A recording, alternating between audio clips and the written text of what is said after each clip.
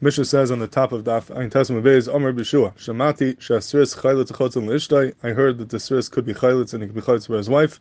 והסריס לא Chayletz ולא Chayletz לאשתו. And I also heard that the Sris cannot be Chayletz and he can't be Chayletz for his wife. ואין לפרש, but I don't have pshat. I don't know what the pshat in the statement is. That sometimes the Sris could be Chayletz, sometimes he can't be Chayletz. So basically Yehושע is saying, I heard a statement, I heard this cryptic statement that sometimes the Sris could do Chalitza, sometimes he can't, but I don't know what the pshat in that statement is. And then the Mishnah goes on to explain, different Tanaim go on to explain what they think Rabbi Yehושע heard. But this is an interesting lashon, we don't find this often, that a Tana says, I heard something, but I don't know pshat on what I heard. So hello Davarhu, what's the pshat, what is the biur in this interesting lashon that Rabbi Yehושע says? And the truth is, this is not the only time this appears in Shas, but Rabbi Kiveg over in Gilin Shas is mitzayin to Psachim, Tzadivav, and Beis, and we find the exact same type of lashon over there, legabe, a different Inyan. The Mishnah says, talking about Tmura by a Karban Pesach, it says, Omer Yehושע Shamati, I heard Tmuras Pesach Kreva. I heard that a Tmuras Pesach is Karev, but Tmuras Pesach ain't a Kreva. And I also heard that it's not Karev. In other words, sometimes Tmuras Pesach is Kreva, sometimes it's not. Ve'en Lefarish, and the same thing. And I don't know pshat in the statement that I heard.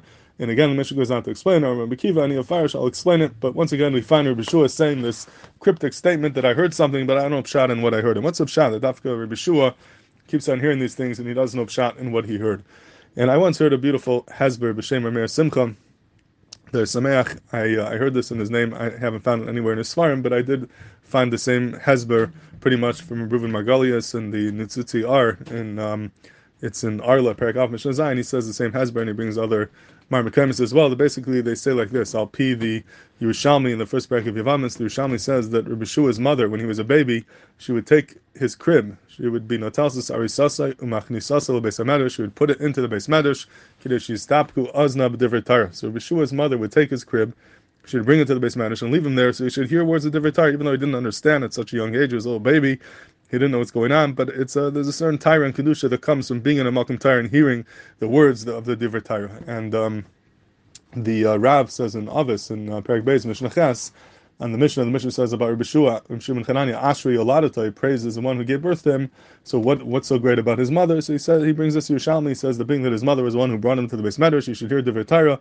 That's Yoladata, and she was praised for what she did. That's what eventually produced a Rabbi Yehושע.